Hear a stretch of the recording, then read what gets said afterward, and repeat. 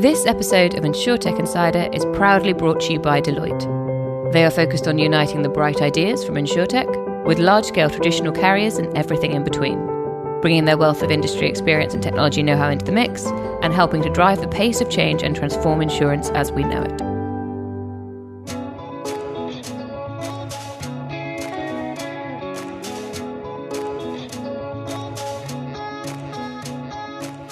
Welcome to InsurTech Insider. I'm Sarah Kocianski from 11FS, and in today's show we are visiting travel insurance and specifically taking a look at the business models of insurtechs in this space and how they are changing the way consumers are protected when they travel. Before we get into that, I'm joined by my colleague and co-host Nigel Walsh. How are you today, Nigel? I'm fine and dandy and not going to cause any trouble for once. I will believe it when I see it. We are also joined by some lovely guests from some top insurtechs who are trying to shake things up in this area. First up, we have Alex Rainey, who is the CEO and co-founder of Pluto. How are you doing today, Alex? Very well, thanks. Good to be on here as a long-time listener, so thanks for having me. Oh, thank you for coming. Next up, all the way from Cork, we have Paul Prendergast, CEO from Blink. So welcome to the show. Thanks, Sarah. And we're really hoping that Nigel makes no more dad jokes relating to the word Blink, aren't we?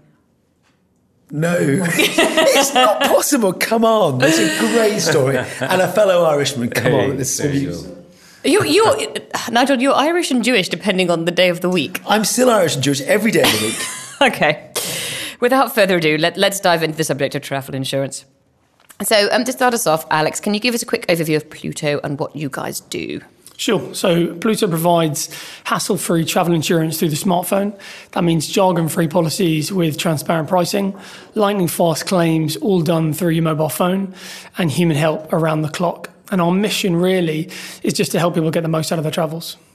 And so you are working with Zurich, is that correct? Can you tell us a little bit about that? We are indeed, yeah. So as you say, Zurich is our underwriter for travel insurance. That puts us in the position of being an intermediary or effectively a broker in a lot of other people's language. And the relationship with them is quite good because we each do what we're both good at. So we focus on the brand, on the customer, on the technology, on the general user experience. And that's really our team's bread and butter. It's what we do extremely well, building digital products that people love.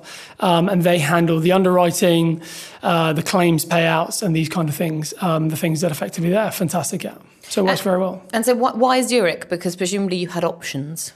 Yeah, so it kind of goes back with one of our advisor investors took us around London and we went to see about 5 insurers in the space of about a week. And we just hit it off really well and very quickly with Zurich. And we just clicked with the head of travel underwriting, who's one of the first people we saw there.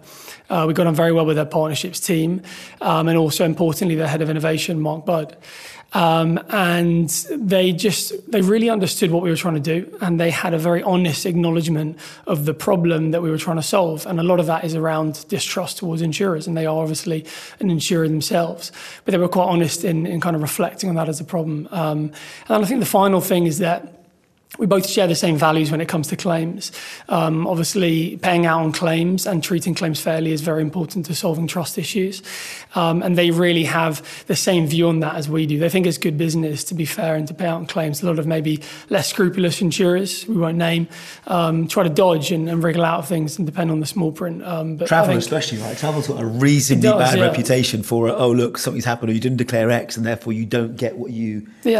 expected in the first place. Trips too long, didn't declare you had an inhaler, all these kinds of things. Not to say that you should break the rules and rely on your insurer to bail you out, but they are more fair, I think, and forgiving and understanding of the real world a lot of the time, which is brilliant.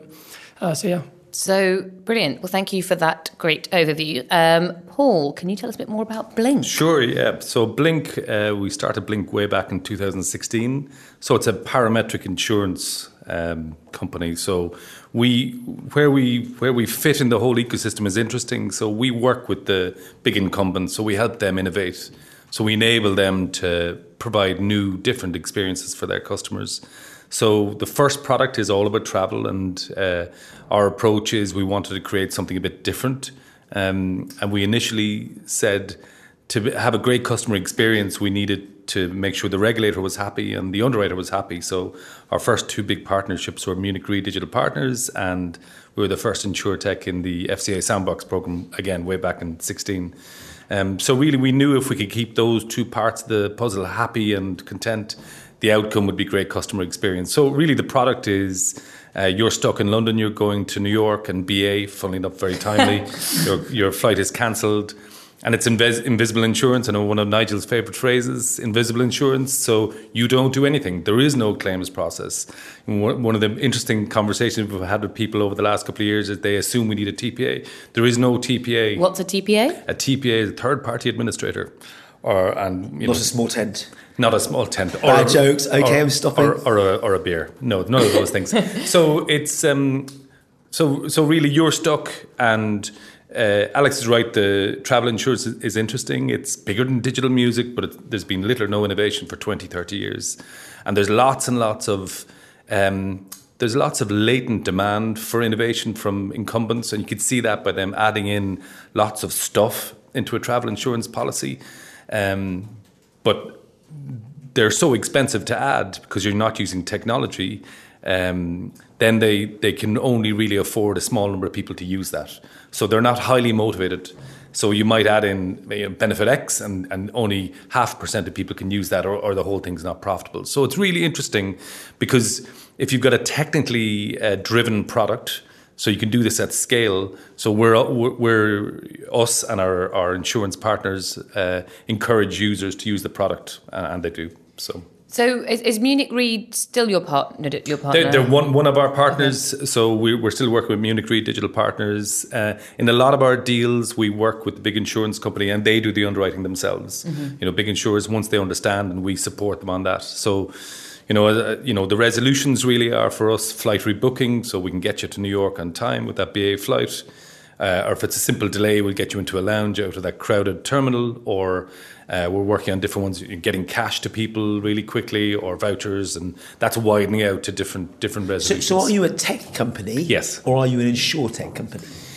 We're what our customers want us to be, so we enable them to innovate. So we're not a regulated insurance company, if you like. But the platform that glues all these things together is exactly what you do. Yes, exactly. So it's a black box.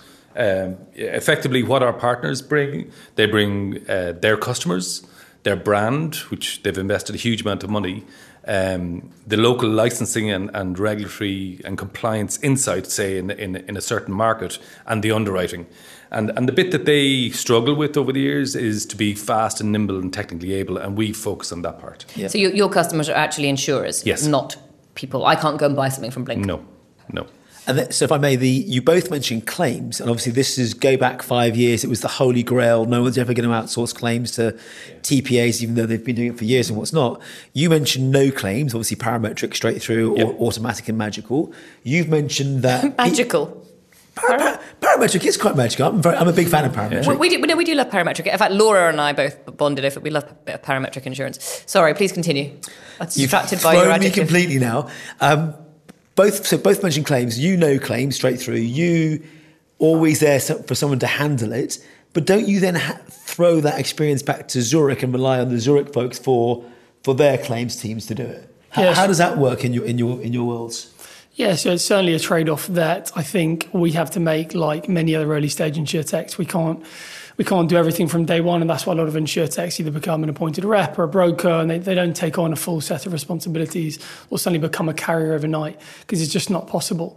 I think one of the kind of the best ways that we feel like we can mitigate that, because effectively we are losing a slight amount of control over that part of the customer experience and journey, is through working with Zurich, through seeing their claims team in action, and through understanding the claims payout rates. When you compare it to the industry averages, we can see that it's much better. We can see that they're rated very highly for their customer service. So although we don't control the actual decision-making process that happens on a claim, we do everything else for the customer in terms of capturing all that information, talking to them, communicating with them, helping them through that process. And do you get to define the journey as well that they go through? Is it consistent with a Pluto-style journey, or is it a more traditional Zurich? And again, Zurich, as you say, are brilliant in that they've got a 99% payout. Yeah, last 2 years, yeah.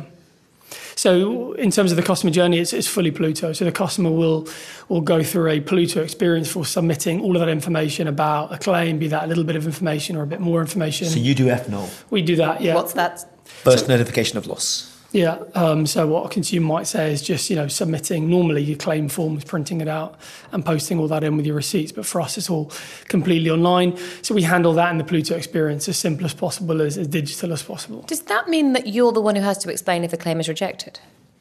No, so this is where the responsibilities change slightly, and we're not actually regulated to kind of say back to someone, hey, sorry, your claim's been declined, because there might be an appeals process and other things that happen then. Once the information's been captured by the customer, it gets passed on to that Zurich claims team, who are based in the UK. They assess the claim, they do the fraud checks, they do all the normal checks.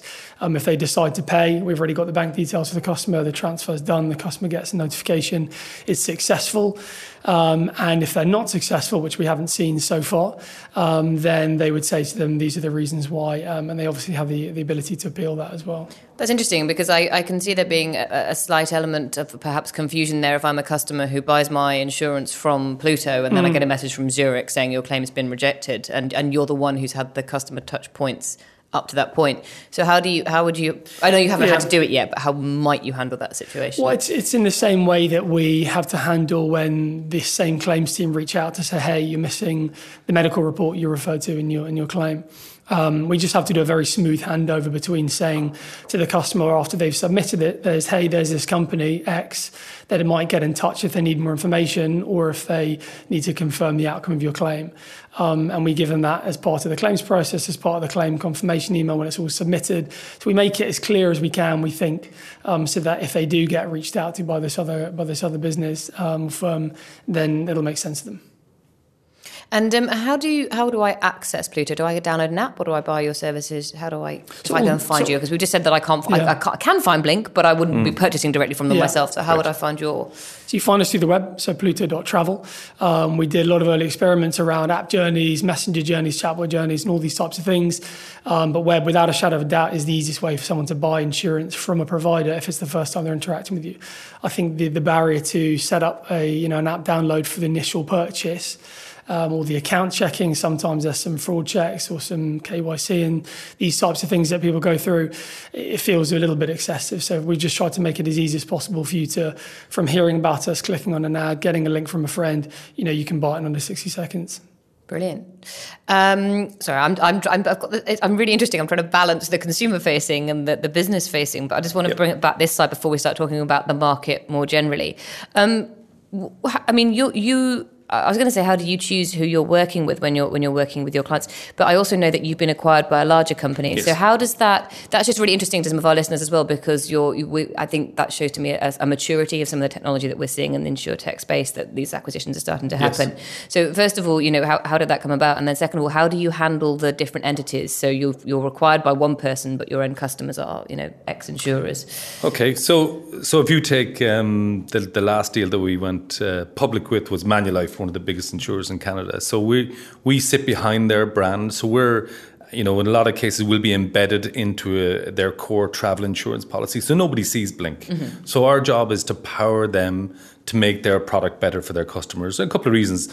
Improve the customer experience, number one. Number two, help them go out and get more deals so they can be innovative. Because what we find is the big insurance incumbents, they're going, we've got to keep relevant, and everybody talks about the Uber moment, probably a bit less than we used to a couple of years ago. Yeah. But everybody talks about that kind of moment, saying we don't want to be the dinosaurs. So we provide the capabilities, and we co-collaborate then and build a product together. They're using our technology. So what's their alternative? They don't use Blink or an equivalent glue between the system. What else can they do? Become irrelevant. Fair enough. So literally is do or die. Well, no. So Pluto will steal their business. So. Yeah. I mean, but I think it's not a zero-sum game. Because I think travel insurance. To your earlier point, some of the travel insurance, not all of it, a small number hasn't had a great reputation. So our view is using technology, you make things better. So it's not a zero-sum game. You want people not to be disappointed. And not to just sell travel insurance because it's high margin for the channel, and then the structure is wrong. But travel is quite hard generally. It's a really interesting market to walk around, even the UK right now, and to see who's in, who's getting out, who's changing, how you're making money in that space. It's obviously seasonal, so it changes. We see one of the key problems that we find talking to very large travel insurance companies globally is how do you differentiate your product? And at the moment is my call center is friendlier and I'm cheaper. That's a disaster of a business. So you've got to have something new and innovative. Well, that was actually my question to Alex as well. Like, we are seeing on the front end, we are seeing quite a few propositions come for consumer facing travel insurance and insurtech products. How do you stand out? How do you make me go to Pluto as opposed to maybe one of your competitors? Revolut, who've got their own built-in product. Yeah, I think travel. Well, we know why you wouldn't go to Revolut. No comment. I think travel's an interesting space at the moment, particularly because they're, unlike a lot of other areas of insurance, which you've had many guests on to cover the different topics from commercial to motor, renters, stuff, and even drone. Travel You seems... have been listening. Well done, I'm impressed. For an extra 5 points, no kidding. I'm ready. Travel seems relatively undisrupted. There are very, very few startups. I don't really know of any other travel startups that are exclusively focused on travel insurance in the same way that we are, or even in the same way that Paul and his team are on the kind of B2B and the technical side in the background. So in that respect, we already stand out quite differently from the other insurers. In that respect. And if we think about the product that we have today, then we can talk about things like incredible customer service, human support around the clock, building your own policies, doing everything from your phone, exactly what a modern millennial would expect. But I know we might touch on this in a bit later on, but, talking about value-added services and thinking about what else can you do for a customer that's going away to reduce the chance of something going wrong, or to help them in a more proactive or almost instantaneous way, such as by using things like Paul's technology when your flight's delayed. This is where you really start to differentiate, and that's where you separate yourself from the pack. And just to clarify on the Revolut point, but the point being that a lot of people wouldn't go to Revolut because they don't necessarily know why it's there. That's not what they're looking at Revolut for. But at the same time, that is a brand that you are using that's recommending a product to you. So there is sort of both sides of that. How do you make people find you? Yeah. Make people find you. Revolut done a great job. They've done a great job with distribution, right? They've got 7 million customers now, so you pop up in the app, land in a different country. Bank assurance is huge. It's almost like almost parametric. You open the app and you go, hey, you're in France, do you want insurance for the day? Which is great. I think we said this last time. It's the wrong time to buy travel insurance. Well, yeah, exactly. That's what I was saying. We know why you wouldn't go to Revolut, because we've talked about it before, and it's the journey is somewhat off. Yeah. So for us, there's two main ways we're focusing on growing the business and acquiring customers and getting the word out effectively about Pluto. Firstly, it's down to partnerships. So it's working with the online travel agents, it's working with the airlines. A certain level of scale is required, but we're already working with startups that are in that travel space and putting travel insurance at the right point in the journey, because sometimes customers want to just add travel insurance in. They don't want to think about it too much. They just want to tick a box and throw it in. And that's where partnerships can be key. We're also looking at how we can work with finance brands. So challenger banks, I think, is one of the main areas. We actually ran a pilot with Monzo earlier in the summer. And we're speaking to other challenger banks at the moment about how we can work with them to either bring travel insurance as part of a premium offering, bring it into a marketplace style product, or lots of other different ways that kind of are available. And on the direct side, it's difficult because it's a noisy space. Travel insurance is extremely competitive. You're not only competing with the insurers themselves, but effectively the price comparison sites that are bringing people in and then putting different insurance brands in front of you in a very kind of, murky, very price-driven way. So it's definitely a slow burner that, awareness needs to be built over time through credibility, trust, things like our Trustpilot score, putting us in the top 3 travel insurers in the UK now. These are the kind of things which I think will get us known and get us out there instead of throwing what you could do. Some, startups tend to do sometimes, is throw huge amounts of money in paid marketing very, very early on and acquire your customers very expensively, which is, very unsustainable as well. So is it just a race to distribution, basically? No matter what, if we look at any of the B2C insurtech providers out there, the number one thing we need is customers at the end of the day. Yeah, I think without a shadow of doubt, any insurtech founder sitting here on the B2C side, or even the B2B, I guess, to some degree, would say that distribution is the biggest problem, or the biggest challenge, rather, that's probably a better word for it, that they face with their business in the first few years, because it's all extremely competitive. It's all very price-driven. We don't have the economies of scale. We don't control every single element of the customer journey like a carrier might. We might not even have the in-house expertise a lot of the time for some of these things. The regulatory burdens are big on a small business as well, so it's definitely challenging. But like Jimmy with My Urban Jungle, he was talking about competition not just being the other traditional providers, it's almost the do nothing. This is one of the challenges we had. still, when you see the stats from the ABI or whoever else, the number of people that travel without insurance never ceases to amaze me. Yeah, I mean, it's 40% of millennials that don't buy insurance when they go abroad, which is just, it's a mind-boggling number. 40 as in 40. Yeah. I wonder if, sorry, just to interrupt you there, but I wonder if that's because a lot of millennials were brought up on the European health cards, so under the understanding that you didn't necessarily need insurance for health, which I think is what a lot of people associate with travel insurance, as opposed to kind of the idea, when you think about all the stories that tell you, oh, my horror trip, they are about you breaking a leg and it costing you 30,000 to get back, exactly, not my flight being delayed or me losing my luggage. Yeah. But then the folks that do understand, I was with a guy a few weeks back that said to me he doesn't have home insurance, and he was, he was my age, probably he wasn't in the room, but my age, so early 40s, and he said, I have no house or contents insurance or buildings insurance, but he always gets travel insurance because he knows the cost of repatriation is gigantic should it ever need to happen. Yeah. So there were certain things that he really valued, home and contents not, but then I was really surprised to hear travel was one of the big things that he was really worried about. Yeah, I mean, if we ever get the opportunity to sit down with a customer, and we speak to a lot of people who don't buy insurance, we do a lot of our research based on those types of people and to really understand what makes them tick and the reasons that they don't buy. And when you really get into the details and explain to them the potential scenarios which might unfold, that, granted are not that common, but if they do happen to you, it's going to change your life. It's going to bankrupt you. It's the same as with the conversation we have about content insurance on a regular basis. You say to people, well, I don't need content insurance. I haven't got anything that's worth that much. But then you say to somebody, if your entire house floods and you lose every pair of shoes you own and every pair of jeans and every book, how are you going to replace that tomorrow? And they look at you and it's sort of like the penny drops. Yeah. But I wonder if, we touched on it a little bit here, but what do we think that this applies to everybody around the table actually, what do we think the big insurers are doing wrong in travel insurance? Or is it just inertia, or are they actually doing some things that are perhaps, and this is generally, market generally, are they doing some things that are failing in order to capture that 40%? Because we've got 40% of people who don't have travel insurance. It suggests somebody's missing something somewhere. Yeah. What are your thoughts on that, and from either end? And we're talking to a ton of different large incumbent insurers. I think when we started in 2016, I think InsurTech was almost a plaything in the corner. Now it's seen as a huge driver in the overall business. I think obviously when you're running $1 billion business, it takes time to move.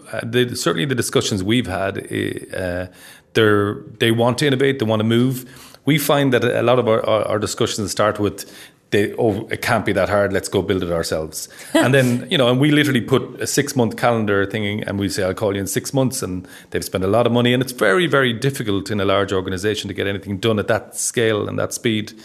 So I think, number one, they've realised they've got to do something.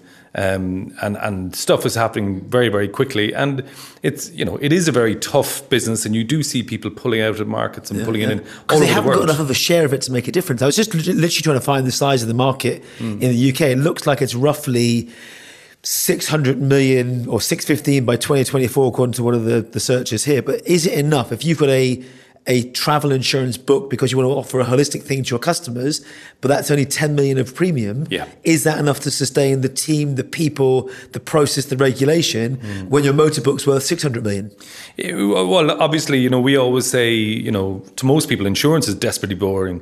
Travel insurance is boring to most insurance people, so I think it's but to us, because it hasn't innovated at all over 20, 30 years, it's now a commodity, and some people are a little bit better than others at it, but there has been no real standout product innovation. Travel insurance is a commodity, or insurance is a commodity? Travel insurance. Or both? I think in total, certainly some people are better than others at claims management and brand and all the rest of it, but I think our view would be the parametric piece is going to make a huge difference to, so the kind of people that are wowed by our product are the people who arrive in an airport and go, oh, God, I hope Uber works here or Lyft or whatever. They expect that user experience, and filling out a form and sending out paper and waiting 3 weeks for a check is just not good enough anymore. Speaking about airports, have you ever thought about airport self-service machines? I landed in... There's one in Heathrow. Is it? I've not seen the Heathrow one.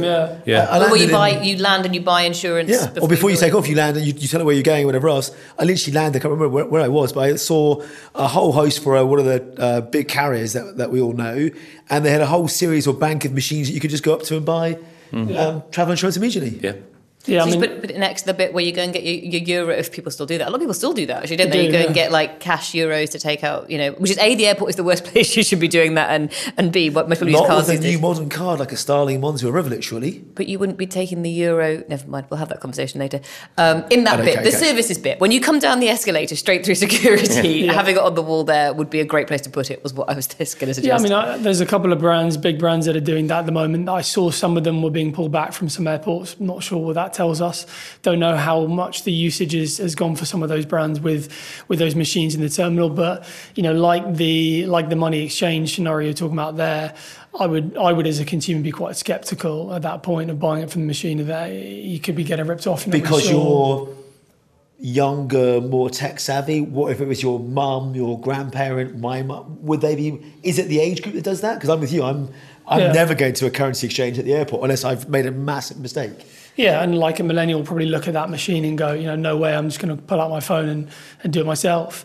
So, in that respect, I think it probably is more suited to a certain type of demographic. I'd be surprised if there was a lot of kind of younger, modern travellers that are using those machines regularly. So digital first works, right? Which is exactly where you're playing. Yeah. Arguably, a machine on the wall is still digital first. If it's still you're interacting with the touchscreen. It'd be very heavy to put in your pocket, though. Well, you wouldn't have to put anything in your pocket, would you? To be emailed to you, charges on the plane. But back to parametric, in the same city, different trip, there was a thing where you could buy a SIM card and it came with embedded insurance for the phone. Yeah. Which I thought, again, actually really good use of, to your point, Alex, about embedding the product when you buy the thing that you really want. Yes. And then parametric for it to work. And that's, I think, one... when you look at travel insurance, typically over the years, it was seen as the kind of little thing, the ancillary thing that 1% of people actually bought. So an okay customer experience, great margin for the channel. So that certainly isn't our approach. And we like to talk to, we talk to insurance companies and then we talk to platforms, whether it's OTAs or airlines, and they say, okay, how can we differentiate our product? Flying typically is a commodity, etc., and using insurance to differentiate the platform itself. Well, when you buy flights online, you nearly always get a box now. If you're buying them from any airline that says, do you want to add insurance to this trip? Same for train tickets. Train ticket, if you go onto Virgin or Southwest Trains, it's literally, do you want to insure this journey? But what I was going to say was it would almost make more sense, as we were saying earlier, would be if you priced that ticket, because you may bulk at paying a higher price for insurance, particularly if you're used to using one of those comparison sites. But if your flight ticket or your train ticket is, let's say, £10 more expensive, because I know that you can get decent coverage to go to Europe for a bit for about a tenner, as a rough guide. If that ticket was £10 more expensive and they just said, oh, you're covered, your insurance is all in there, the minute something goes wrong, we'll just give you the money back. I know that. No, you don't like that idea? I love the idea, but you hit the IDD, the Insurance Distribution Directive, and a whole host of other things around bundling and transparency for the regulator. Explain that in layman's terms, please. If you bundle all these things together, you may run the risk of regulator foul in that they expect you to be clear and transparent about what you're paying your money for. But you have to do that anyway on an airline ticket, because that breaks down to, fees, taxes. So when you buy an airline ticket, that's already broken all the way down. But the key thing here is you're assuming that you're charging extra for that product. Yes, of course. So if you build a model where, because if you look at a lot of insurance, a lot of it disappears up in smoke in distribution. So the distributor gets whatever, 70, 60, 70%, something quite large. So if you look at the actual, what was amazing to us, if you look at the actual risk premium on a lot of these products, they're actually not that big. So if you go in and say, instead of saying, look, we can sell 30,000 policies, we can actually sell 4 million by embedding it into everything. And it's a massive change, isn't it? It's a mindset change. So under that circumstances, British Airways would be paying you, and so yes. Not you. Yes. You, I was pointing the wrong person. We'll take the money. British Airways can pay. I don't think British Airways can afford to pay anybody around the table. No. But of course they can. They can. Under that model, the airline would be paying the insurer, the broker, and then. But actually, there's a slight nuance to this one, though. If I was British Airways or EasyJet or whoever, having bought Wi-Fi on a plane recently, reminding me of 15 years ago when you used to go to a hotel and pay for Wi-Fi, at some point all that becomes free in my mind. Yes. Yeah. Not in Asia. You used to pay for Wi-Fi in hotels in Asia. Really? Yeah, I was in Singapore. It was rotten expensive. Anyway. Wow, I didn't know that. But as all these things start to become table stakes and free, surely then the loyalty scheme that you belong to, whether it's the exec club or whatever, starts to embed those extra things to differentiate. So if you're a silver or gold or platinum or whatever the things are, shouldn't the insurance be embedded into that? A, which would be great, but B, sorry, Alex, it then goes from a personal policy to a commercial policy that says, we got your travellers. Bingo. You still need it. Yeah. They've just killed you. Yeah. I mean, it's interesting if you look at, I guess, Amex, a lot of the other big banks, they're wrapping in travel insurance into different premium offerings, platinum tiers, whatever you want to call it. If you look at the products that sit behind those, generally they're pretty standard. They're not that exciting. If you're thinking about making a change to that or making a claim on that, then, that's going to be nigh impossible or a pretty nasty customer journey. Understanding what's within that, how specific that policy is to you, again, is going to be pretty hit and miss because you're generally just ticking a box and no one's going to read anything beyond that. So I was going to say, I read an interesting study about the number of people who have insurance as part of their bank account or their credit card package, a common package, and either don't know that they have it or they know they have it, but they forget they have it at the point at which they need it, or think, it's just way too much hassle. But to be honest, but that's... in the industry, that's breakage and that's priced in. So people assume that only a certain percent of people will bother going through the hoops to register. So because it's expensive to deliver there, they only want 1% of people to actually use it. So I think, and we briefly off-air talked about open banking, really the experience needs to be, I book my flight with BA to New York and my bank knows what I've done. So that goes on to, say, the Blink platform, and something goes wrong, you're delayed, and then bang, you're done, and then the money goes back into your card. So you don't do anything. So it's auto magic. It's exactly. And so every single thing about it is invisible. So you're using technology at the back end to create different customer experience. That's back to Alice's point about trust. Do I trust these guys to do it? I mean, Sarah's point is spot on. I don't think, we've talked about it before, I don't think anyone goes out and actively insures their car or their house or their bike twice or 3 times.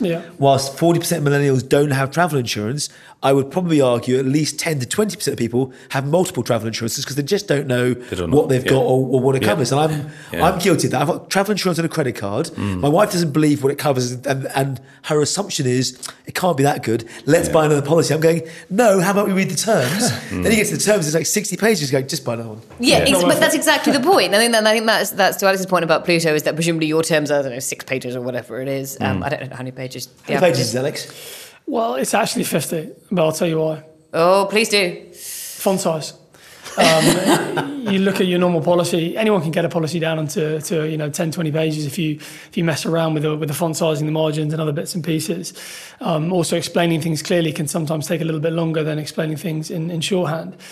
So we've made sure that our policy is structured in a very easy to understand way, and the wording that we're using throughout is super easy. And that's why we see our customers asking fewer questions about what they're entitled to when they're making a claim. They're more likely to get paid out as well. And just whilst we're talking about your customers, so I know that your demographic, as you said, is late 20s. Yeah. But technically they're still millennials. So why are, let's ignore the 40% of millennials, and I still don't know what millennial actually covers these days, but let's assume that you're sort of between 20 and 35, who don't buy travel insurance. Ignore them for a minute. Those who are buying travel insurance are looking at alternatives. And do you think that's the trust piece again, or...? Yeah, so it's interesting because there's 2 big facts we always talk about as a business. There's the 40% they don't buy, and then of the people that do buy, the 70+% aren't satisfied with the current provider. That's a whopping number. And that again, from speaking to these customers, comes down to the poor customer service that they're getting, the nigh on terrible claims experience that most of them are getting. And there's a lot of stats out there which say once you've made a claim with an insurer, you generally change your insurer, like at the moment after you make a claim, because the experience was so bad. And the product that you're generally buying is relatively inflexible. There's a lot of problems that the people that are buying face, and there's even more problems, I guess, that the people aren't buying face, but maybe they're blissfully unaware. So blissfully unaware of the need of. Yeah, and that's a big part of our strategy as well around getting out to consumers is, not only do we need to talk about ourselves and why you should trust Pluto, we also try to break down what travel insurance is, explain that we've got a travel insurance dictionary, we've got a travel insurance myth-busting blog. We really try to explain to people in very simple terms, like you would to a friend down at the pub, why you might need travel insurance and the types of situations which might unfold. And when you really think about travel insurance, it's the cost of, a couple of drinks drinks in the bar, even in the airport before you've left, then you could get a policy. Well, that's the other thing as well. If you talk about, I know you said it's only 600 million pound book, but you've got 40% of millennials who aren't buying it, and then goodness knows how many people who aren't millennials who aren't buying it. So there's presumably an opportunity there. But also, as a customer, travel insurance is one of the cheapest insurances I can buy. I'm thinking off the top of my head, my house policy is about, I don't know, 150. Like, I haven't insured a car for a long time, but guessing it's more than a tenner. And even if I take, Yes. I live in London. I sold Correct. my car. I'm a little out of touch with that. But even if I were to take, 4 holidays a year, I wish, that's still like 40, 50 quid. 60 quid. So it's still a cheaper policy. So it's kind of comes back to that, I guess. The people who buy car insurance, you buy because you have to. Because you don't have a choice. The people who are buying home insurance, it's because they ascribe high value to it. But there seems to be something missing that people think, as you said, it's only the price of a couple of drinks. Yeah. Like, it's easy. If you're going on an all-inclusive holiday. I'm looking at smiles in the room. Someone else hasn't got travel insurance in the room. I'm looking and I'm guessing right, by the way. Yeah, she told me on the way up, actually. That's just Hannah, shocking. You've been on Right, we'll have a word later. Well, she knows what to buy now. Yeah. So should it be an employee perk? So back to where we go, should it be that every employee, should you move out of the direct to consumer and go, let's go to the enterprise and go, every new organisation can give it to their employees by default, and you then start to move into corporate travel insurance rather than corporate travel? I think the problem with that is if you're speaking to a particularly millennial audience and you say, we'll give you free travel insurance or we will give you free gym membership, you know which one is going to be more popular because people, again, it's that kind of... But we'll all take the gym membership, never go, whereas we might actually go on holiday. Well, okay, I mean, it's a bad example, but it's something I can have now versus something I might need in the future. Yeah. And if we're talking about benefits particularly... Yeah, employee benefits is a huge player in this space, and we've done a deal in North America with a specialist employee benefits provider, and we're getting plugged into all this. But again, I think a huge part of it is how you position it, and I love Pluto. I think it's refreshing in terms of the user experience. It's a great brand. It's Any other planners or just Pluto? No, I won't go to that. number Stop it, 54. Sarah. It needs to be an electric shock treatment or something. But Sorry, go on. yeah, so I think changing the actual messaging around travel insurance is key.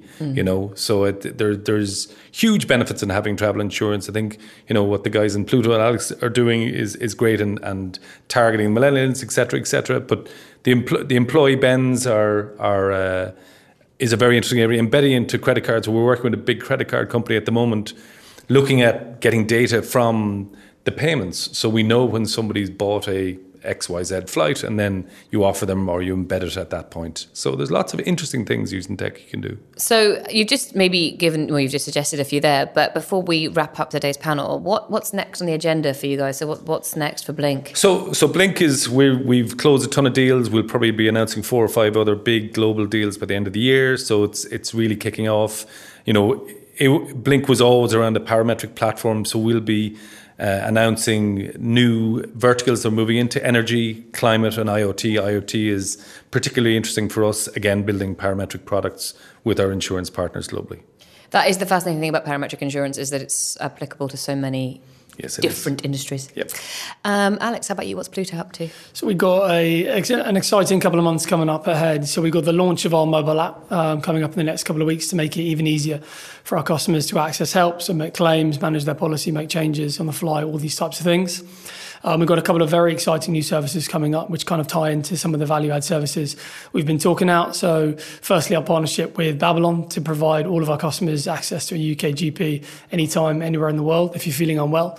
So much better that than when you're stuck in an island in Bali, you go down to the local clinic, which is maybe more difficult. So telemedicine back to a UK doctor or... Exactly, yeah. Nice. Yeah. What is this weird bite? Should I go to the hospital or is it just a mosquito bite? Have another pint, it's fine. They might not say that, but they do say that about 70 to 80% of the of issues can be solved through a virtual consultation. So that's, it's better for the customer, it's quicker, less money is forked out, and obviously the insurer saves a lot of money as well because you're only paying for a virtual consultation. We're working with the guys, Paul and Blink, actually. So we're looking at seeing how we can work with Zurich to roll out flight delay cover for our customers to give instant cash payout or lounge access if your flights are delayed. And then hopefully, by the time this podcast comes out, we will be live crowdfunding on Cedars. not only to, first and foremost, I think, to build a community of early adopters and ambassadors for Pluto as we kind of grow the business, but also to obviously fund that ambitious product roadmap. Just on the last point, do you? And I saw the partnership with Monzo, the trial you mentioned earlier. Do you think insurtechs like yourselves and B2C organisations have the same opportunity that someone like Monzo or Starling or Revolut does, given that those are transactional and used daily versus something like insurance more broadly used less frequently?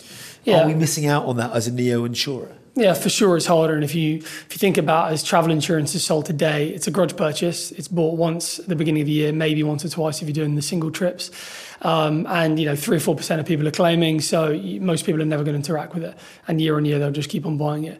And it kind of comes back again to some of our value-add services and really our mission, which I mentioned at the beginning, which is around helping people get the most out of their travels.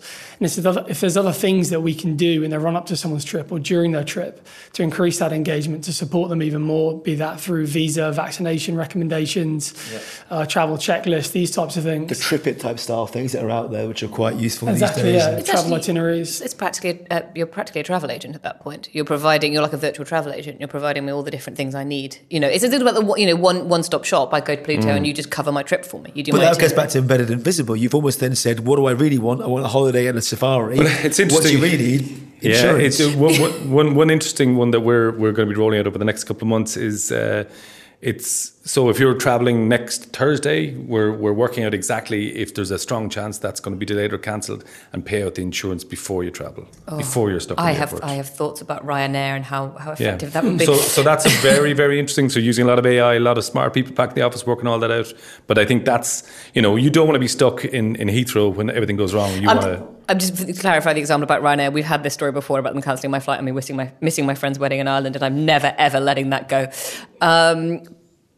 I am going to wrap up the conversation there. I wasn't suggesting that everybody else piles in on Ryanair. I was just saying that was a brilliant idea. Anyway, that wraps up today's conversation. Thank you so much to everybody. Where can our listeners find out more about you? Do you have websites, Twitter handles? I'll go to my left. Yeah, so blinkblink.io is our website, and Paul Prendergast on LinkedIn. Is that blinkblink.io? Yes. Alex, how about you? Sure. So the easiest way to find us is on the web at pluto.travel.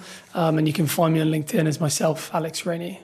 Brilliant. Nigel, how about you? I'm on Twitter at Nigel Walsh. And you can find me on Twitter at Sarah Kachansky.